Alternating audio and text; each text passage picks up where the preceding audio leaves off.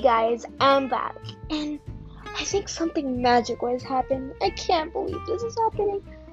I was literally sitting here talking with my friends, which, by the way, look at the podcast. I made a podcast with them, and I was just sitting there and talking to them at a house party, and then I hear, not a knocking, but I hear something hit my window, and I was like, let me look at it. And when I look at it, it was a rock. And the rock had something attached to it. It was a letter. The letter was from my crush. Oh my god. This is a dream. I can't be receiving a letter from my crush. This is just nonsense. I'm gonna read it.